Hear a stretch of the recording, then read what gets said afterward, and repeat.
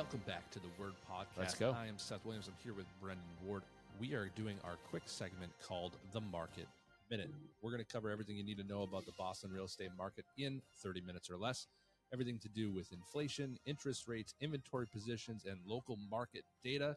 Brendan and Seth will cover it all. Covering it all. At least we're going to try. In 30 minutes, I mean, that's 30 aggressive. Minutes, 30 minutes or less. Last week, or less. 35 minutes. So maybe we're going to have to just be better. Be better this week, you know? We're going to keep trying. trying. Man? Not much. It's been a quiet Monday morning so far. Lots of texts this morning with I'm submitting a lot of offers. Are you going to be available? So we'll see. We'll see how tomorrow turns out. Yeah, well, I can tell you I submitted 4. 0 for 1 heard back already. Other deadlines are later on today, so crazy town. Continues to be crazy.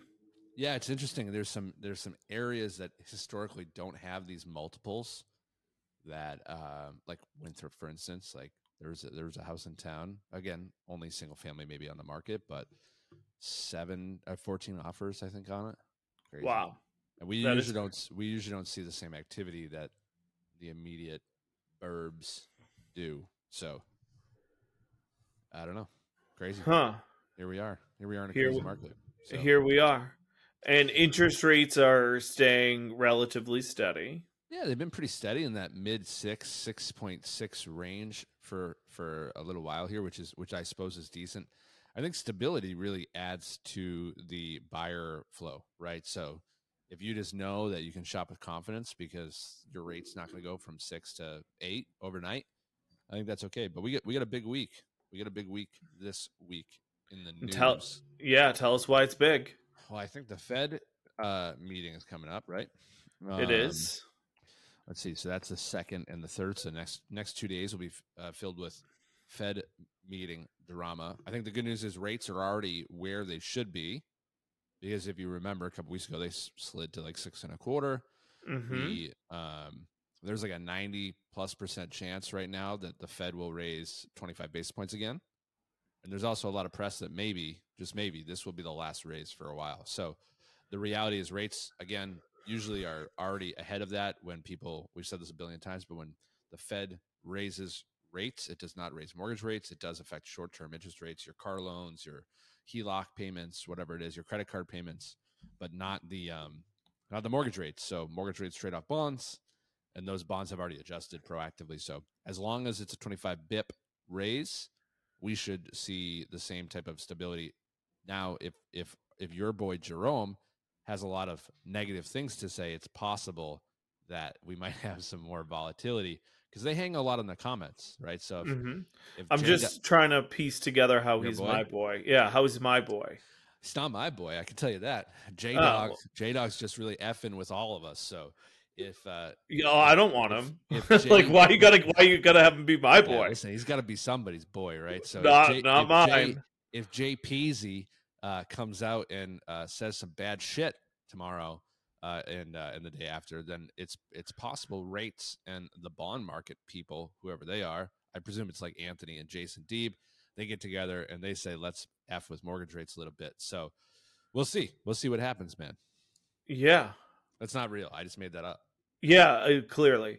Directionally correct. So directionally correct. Yeah, I think the market is already baked in the interest rate hike. 100%. But what'll be interesting, especially, will be the talk on inflation and how the Fed sees that because it has been slowing. The other big thing is the liquidity of the banks and the general safety of our banking system. Yeah.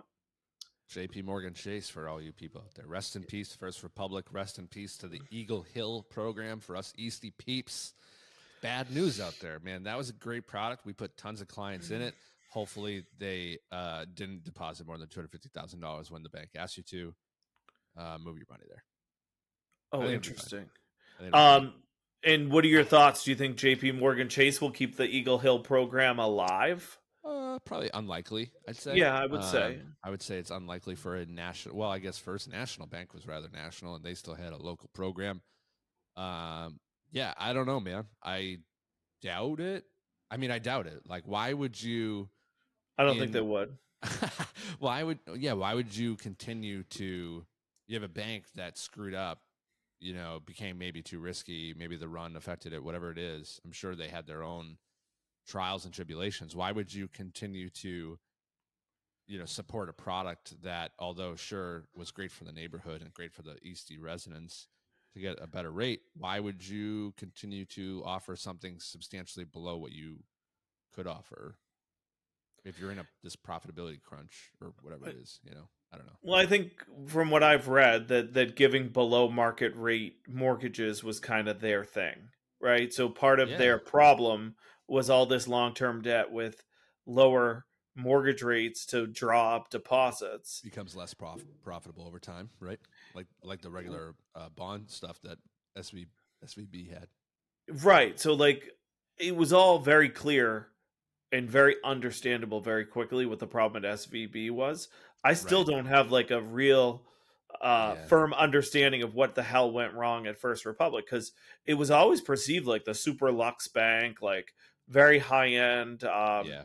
very exclusive, and to just see it demise in such a rapid fashion Yeah. and for like no clear reason is still, you know, it's just interesting. It can't be all just fear of pulling deposits I think it's got to have a lot to do with it. I really do. Um, and just be, lack of liquidity from people pulling their deposits.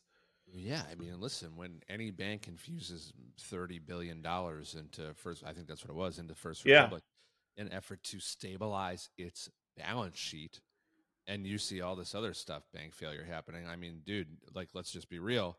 If your business was still banking at First Republic, are you moving the money?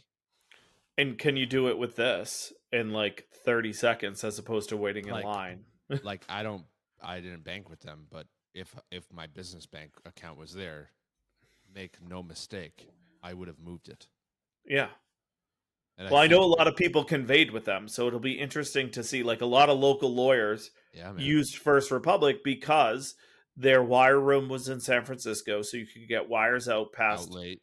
7 o'clock, up to 7 o'clock. They didn't charge a wire fee, so there was never a wire Another fee. stupid Yeah, business plan. yeah. So like most of the banks that we work, like they all charge wire fees. Yeah, because it costs money. It ain't free. Yeah, yeah. It ain't a service. I mean, it is a service, but like, listen, if all the big dogs are charging you 15 to $30 a whack for the same day True Wire, not an ACH, get with the program. Charge 10. How many wires did they do? A lot, I would a lot. imagine you're not the only business owner that might have done business with them because of a lack of fees. So you have I don't know. I don't know enough about it, but what I can tell you is just as a small business owner or a dude with some cash in the bank after selling a property, there is no doubt I would have moved those funds From and your phone, or would you have gone to the branch? I absolutely would have done it from the phone Yeah, or my desktop, yeah. which I still have one, not just a strictly laptop guy. Oh, I like a desktop. I have a desk. Well, I have a laptop, but it sits in like a docking station. See, I'm currently on my laptop and I am an Apple guy, so I go through the cloud. If you Do Yeah, you know what the cloud is? I do. I use the Okay. cloud, So except I use the Microsoft cloud instead of the Apple okay, cloud. well, whatever. We can debate micro versus Apple at another time. Yeah, I like the Apple ecosystem all around. So I have my my MacBook Air, which is souped up with a lot of extra RAM, so it yeah, doesn't get bogged down. Doesn't stop me from crashing during the podcast from time to time, apparently. But and then I virtually mirror a Mac Mini that yeah, sits at my desk with monitors, also yeah. souped up, and I have another Mac Mini at home. So it's cool because it's basically the same computer across 3 computers. So if I save something on my desktop, it saves at home. It's pretty great. I'm sure yours does the same. I don't know how it works with Microsoft, so I just talk shit about it. Yeah, and I just have I have the same setup at my house as I have here. Yeah, I same. just bring my laptop back and forth. Yeah, got it. So, anywho, market minute. Right, everybody I'm cares about Yeah. this. If you need a tech consult, we got you covered here at the Word podcast, right? So if you're looking the app versus Apple versus Microsoft, the G Suite versus the 360 shit, we can do. 365. Yeah, thank you. We Yeah. literally can do it all. We can do We it all. can. So, but yeah, I would have moved to cash. You would have moved to cash. Everyone freaking would have Totally. moved to cash. Yeah. And where would you put it? Bank of America, great online platform, easy to wire with. Don't have to go to a branch or another big four bank. I use Bank of America. So do I. Yeah. Because you know what? They ain't going under. I mean, hopefully. And if We they have do, accounts at a lot of banks, but like my main operating account is at. yeah, that's what we do. So listen, Yeah. you're not going to make a run on us. We're covered, right? So, but yeah, listen, I don't think these different loan programs that did exist are going to continue to exist, because in the environment that we're living in, I think these long-term inflation run-ups just hurt the balance sheet. And yeah, listen, it'll be interesting to see what happens. And to read the postmortems. But I don't think any of this is having an effect on current transactions, right? Like there still isn't enough inventory. So last week we looked at the Essex and Middlesex single families. Yep. I think there were like 964 available. Yep. I think we determined that about 200 of them were less than 700,000. We did. And yeah, and you paid attention. I love this. I always pay attention. I love And can retain useless information most of the time. Hey, listen, But I think this is pretty useful. So I'd be interested to see how that number or those numbers have changed over the last week. And I'd love to hear about like how you out shopping this weekend with clients? We certainly were. Yep. Well, so so shopping with clients, dude, it's bonkers. It's compounding now, and I think the crazy is coming too, right? Because every week you still have a lot of buyers, a lot of pent up demand. I don't know if I talked about this last week, but I saw people from the Lynn transaction we did months ago that had a bunch of offers. That was the first real activity I've seen in an open house, kind of to start the season early on in February. And I saw the same buyers like literally in homes months later, and I was like, I think I recognize you. They're like, oh yeah. Did we talk about this last week? Like, no, they're like, oh yeah, you had the listing in Lynn on that hill. We loved that house, and I'm like, you guys didn't find? They're still shopping. It's May, man. It's May 1. So think about that. They went over asking. They wrote a clean offer, and they're still getting kicked in the teeth. That's either bad representation from a buyer agent, who, by the way, they were alone at all of these, so I didn't see them with an agent. So for the clients out there that are shopping, the listeners out there that are shopping, get your agent involved, right? Like they need to know where you're going, and they need to establish rapport with the listing agent. They need to visit and follow up with the property. Like, don't be the stay-at-home realtor in your PJs trying to rifle off offers on homes you haven't seen and give your clients real guidance. It's really, really tough, right? So I know that even if I can't go physically with my client, I'll book a private showing on either end of my very busy schedule. I'll go tour it alone.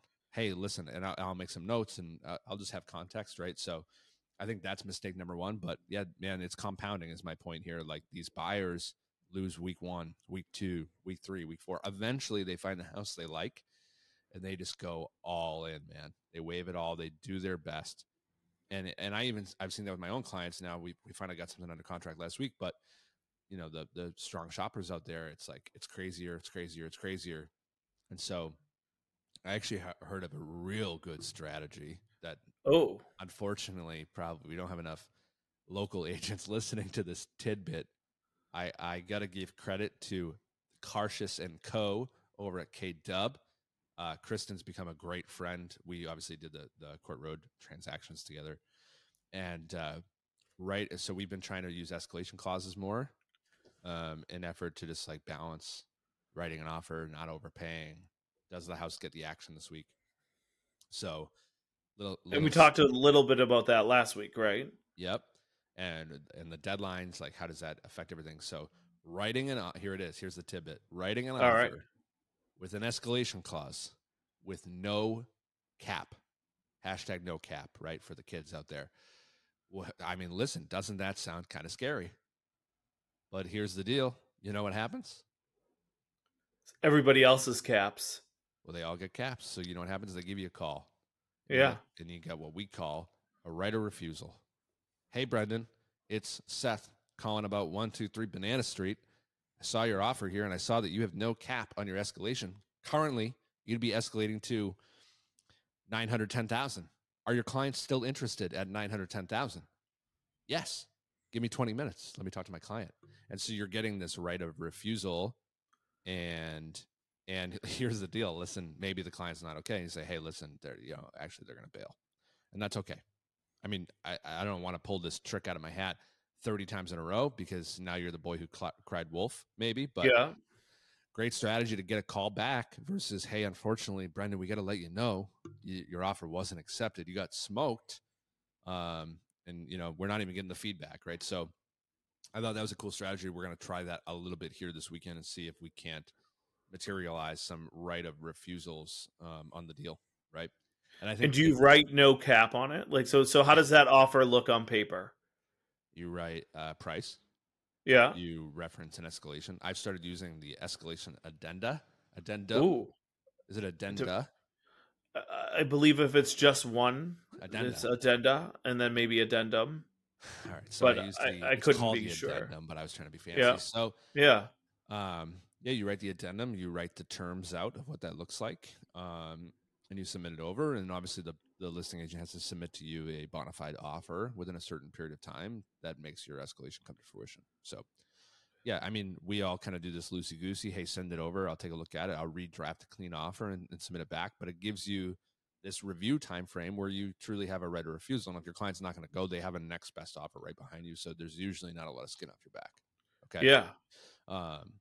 So I think that's a cool strategy because price is definitely the most important, I think, of what's going on right now. And everyone seems to be just writing the same contingencies again, which is none.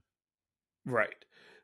So price being the main issue at the moment, right? So people are losing on price. So people are getting aggressive on price. Yeah. We have a lagging indicator known as the appraisal, right? So are we back in appraisal problems because the appraisals aren't keeping up with what the market's doing? Yeah, 100%. Just like when the market turned this summer last year, everything overappraised. Mm-hmm. And now all those booked sales being in the last 9 months of appraisal, because that's what appraisers we typically use 9 months of data, ideally the closest as possible. And because the market, December was crickets, right? Oh, wow. Did you hear that? Is that a shooting? I almost just got crushed by a Mack truck. It felt like in the pod studio. Very loud back here today. So, yeah, man. So the appraisals obviously trailing now through the fall when we had the largest run up in interest rates, September and October, up to 7.5%. If there's a booked sale in October, it's part of the appraisal now. And I mean, geez, you and I just had 2-3 deals that didn't appraise last week alone, right? And those deals, what happened to them? Cock that gun, shoot it behind the woodshed. They are dead. Now, interestingly enough, if and when we return to market here, they're going to sell for more money. Isn't that something? Because the appraisals will have caught up by then. Appraisals will caught up, and I think that the buyer is more desperate from compounding and losing other offers. Yeah. The continued lack of inventory.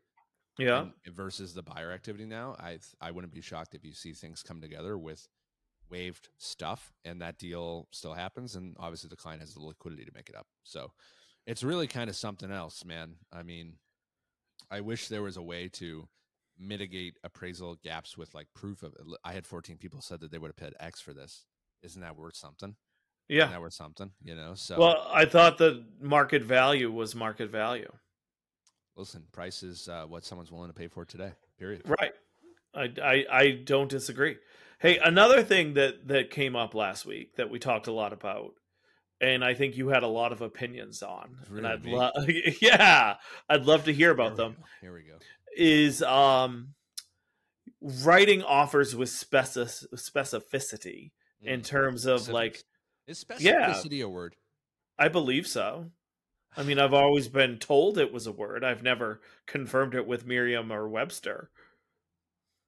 But I think it is a word. yeah, I think it is Can you too. hear this? Yeah. Oh, I can't hear your computer. Is it doing It the is, yeah. pronunciation? Specificity. The quality or belonging or relating uniquely to a particular subject. All right. Someone told me that wasn't a word, so I just wanted to just clarify because I'm the word police. Martin would be proud. You're the entomologist of the crowd. Oh my god, dude! What just happened? You just broke another one? Oh God. Dude, I'm not having a good day. I just had to. We're good. I fixed it. All right. Woo. I fixed it. We're good. So, specificity. Yeah. Listen. Good question. You like that addendum I sent you earlier, right? I told you I loved it. When Listen up. I'm on, when I'm the buyer. Believe it or not, I'm coachable. Yeah, you are. So no, listen, I think that's what I love about our relationship. We get into these spirited debates where I'm sure you think I'm just angry. And I've come to learn that it's not anger; it's just how just you yeah. like interact. Verbalize. Yeah, it's Yeah. you know, it's funny. I was on the phone with another agent this morning. He's like, "Are you on a downer?" And I'm like, "What does that mean?" He's like, "You just sound really chill today." And I was like, "Does that mean I'm usually high strung and stressed out?" He's like, "Yes." Yeah, so thanks, Guy, for that one. He told me I should be like this more often. So yeah, I mean, listen, I think that I don't know if I should publicize this or not, but in 2 years ago, I feel like you could be creative in an offer and get away with some stuff, and an attorney might not catch it. And like, dude, everyone's just like with it right now. And I don't know if that's because like business is so much harder, and so everyone's like honing their skill, or or being more thorough to earn the referral next time. I don't know what it is, Or it's but like slower. There aren't as many fair, transactions, so there's fair. more time to look at everything. Okay, yeah, that's an obvious point. Okay, so, well, it's a lot of activity, not a lot of accomplishment, so to speak, right? So, but yeah, I used to be able to write in like very loose terms, that directionally meant what I want, and then we could get really clear and like nail somebody in the PNS, right? And now, like, it's just like blowing up in our faces like all the time. So, I think, yeah, like we had. Is it okay if I share specifics of this or no? You share them vaguely. Okay, so we have a transaction going on, and there was what I thought to be a very clear line in the PNS that says, "Hey, we can extend without penalty," and it's a pretty good line. Hey, listen, we're trying to do X. It's a very specific type of real estate transaction that might take longer than normal, right? So we said, listen, we don't want to bail. Let us extend without penalty until this contingency is cleared. Okay, and it's a zoning contingency, right? So something that we don't really have control over. We can submit the paperwork, we can go through this, but ideally we get to a certain place where it's just approved. And here we are talking about a penalty that was inserted, right? And like I'm like, dude, what do you mean? What's going on? Like, so I think the reality is, because of everything that's happened in the last couple of years between COVID, crazy market, appraisals, all this drama that we keep talking about, and probably because people need to be sharper and the market's different, we need to get super specific on what we mean in an addendum to the contract, right? So a great example. If we're gonna do it, we're gonna do it Yeah, in a right. very detailed way, as opposed to like Yeah. half-assing it and being like kind of specific. Yeah, I think yes, yeah, and a great example of this that it seems to always come up, and it's coming up again, is using occupancy. Okay, Mm-hmm. so we know that there's a lot of rules around that. 60-day occupancy is the maximum that you can delay, and so most people are confining, keeping things within those terms. But the specifics of the leaseback, we used to just write subject to satisfactory, use and occupancy agreement prior to or simultaneously with PNS. Well, satisfactory, it turns into a disaster. And somehow always we rush the PNS. We never really do the use and occupancy, but it's implied that we're going to take care of it during this. But everyone wants to get the PNS signed and get the check at the bank and all this stuff, right? And So it always ends up we're arguing about it at some point in the transaction. I'm not saying you and me. I'm just saying in general, us or anybody with anybody other party, right? Every single one of them turns into some sort of Yeah, nightmare scenario. yeah. So like, here's the deal. As I'm conflicted. I'm conflicted with the specifics I even sent you today for your approval, right? Because Yeah. the reality of it is, as a listing agent, some of those not super advantageous to my seller, right? And so I But appreciate. taken in the totality of the circumstances of their offer, right? So Sure. now it's a piece of another negotiation, as opposed to we've agreed to all this, and now we're going to have a separate negotiation on just this one piece. Yeah.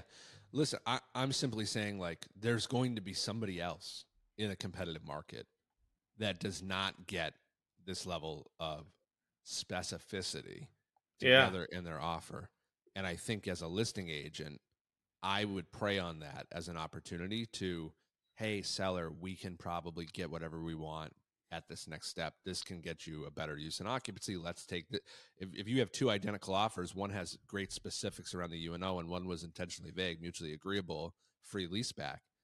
I probably, if I can't get, somebody to differentiate, I think I'm going to take the one with less language and try and jam it down their throat during the PNS process from a seller. Okay. As Seth Williams. As Seth Williams. Yeah. That's what Yeah. I would hope that we could try and get done for my client, right? As opposed to the average agent who might look at it and say, like, oh, this is really good. It's all spelled out already. Like, we don't have to do anything. Like, it's all already done. I just put yourself in the shoes of presenting offers. Yeah. This is like where I'm at, right? So Yeah. I have offer A that's 700 grand, offer B that's 700 grand. Let's say everything is exactly identical. And I have someone who said, I'll offer you a free lease back for 60 days, subject to satisfactory UNO. And then I have someone else who itemized all of these terms. Seller to pay existing, utility bills, seller to still pay water bill, seller to put $2,500 as security deposit, seller to have a $200 per diem if they don't vacate on time. Like, this sounds like I'm being, I don't know, what's like, just too aggressive. And I'd say I don't want all those terms, even though they may come up on the other deal anyway. Flip that for a second though. So now imagine you take that off the market for a week. The deal falls apart because you can't get to terms on your UNO. Never going to happen. Has it ever happened? No, but you know why? Because at the end of the day, the buyer's like, okay, I'll just do whatever you want. You know what I mean? Like, they don't care because they want the house.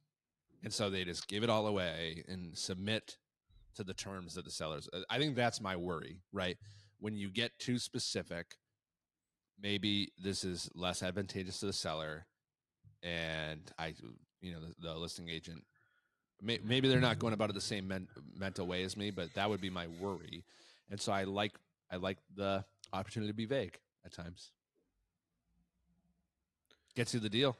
So what would you do as a seller's agent? Say strike all the UNO language and let the lawyers figure it out, and we'll take your offer. I would probably go back and be like $50 per diem, $1,000 security deposit. I would make it less, maybe. Or I would go back and say I have somebody else that doesn't have any of these terms. So I don't know. I guess in this dumb example, there's somebody. Yeah. There's somebody, like, I would ask them to clarify their terms, maybe, or I would just say, hey, listen, there's no terms, no penalty. We're drafting the UNO, and you have to agree. I'm sure I would just let the attorneys figure it out. To be honest with you, I don't know if I would come over the top. Interesting. So I don't know. Do you think you could? Do you think you'll submit that language? Yes. Okay. I'm gonna try it. Hashtag no cap though. We'll see what happens. So I should get the right of refusal just based off that alone. Yeah. We'll see. Again, thanks, Kristen, for the trick. Hopefully, I can't wait till next week. Yeah, hopefully it works. We could talk about it a little bit, and then because our following's so big here on the word. I mean, we can't beat them down. Imagine if everybody just starts doing no cap. Dangerous game. We'll learn when the listeners spike and where we can. I know. I was on the phone with Kristen earlier. I was like, you writing in Reading today? And she's like, I think so. I go, what's the address? Because I'm not doing this with you. Because we're gonna end it with double end and no cap. And she's like, no, we're actually not. So I think we're okay. So we'll see, man. We'll see what happens. All right, so we're already at 30 minutes here. Yeah. Just quick inventory update. I just pulled Massachusetts MLS single family, which is all we'll get into today. We finally saw a big uptick in inventory, up 5% year over year. So we saw a big jump of listings, probably the biggest of the year this past week. And I think if you just see what's out there, I think maybe we'll see the dam break with some offers this time around because there's just more inventory, right? So maybe average house gets less offers per home this week. Maybe people are putting in multiple offers on multiple properties, and maybe it goes the other way. So good to see some inventory drop on the market. It's still nothing, still not enough inventory. I just pulled Essex County real quick. There's only 300 homes still, right? So it's actually substantially worse week over week. Again, it's Monday, May 1st, so we know that stuff falls off the market. There's this like weird overlap between offer deadline and new listings. Again, we always Yep. talk about. So I think that Wednesday or Thursday we'll see that change out a little bit. So, but either way, this should be another big listing week, and hopefully rates stay stable. And then listen, next week we have inflation data again.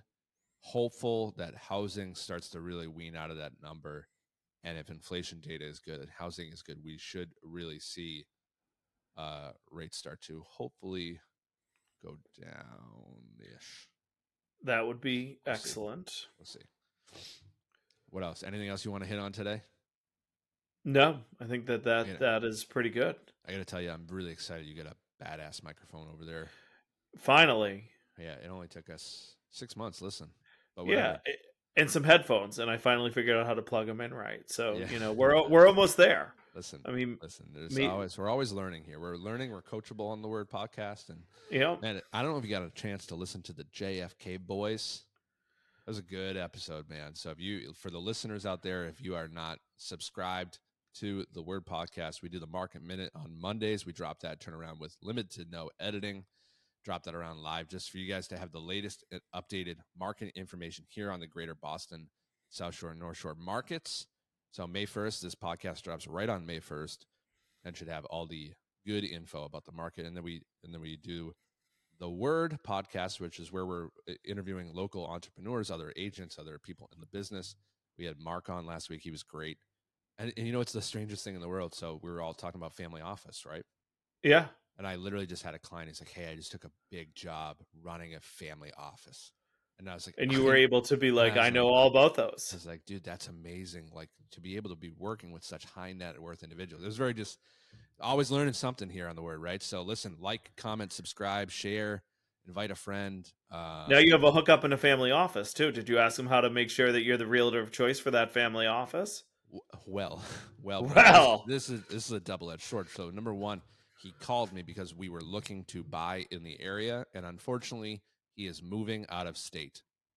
Okay, the good news is we're going to be listing his home here in Winthrop coming up, so stay tuned for another great listing by the Reference Group, or Reference Real Estate. So more inventory. Keep crushing it. Coming in. So listen, like I said, subscribe, share with a friend, and listen to the JFK podcast if you haven't, man. It was killer. It was quite the laugh. There's a lot of good rapport there. So anything else? I think that sums it up.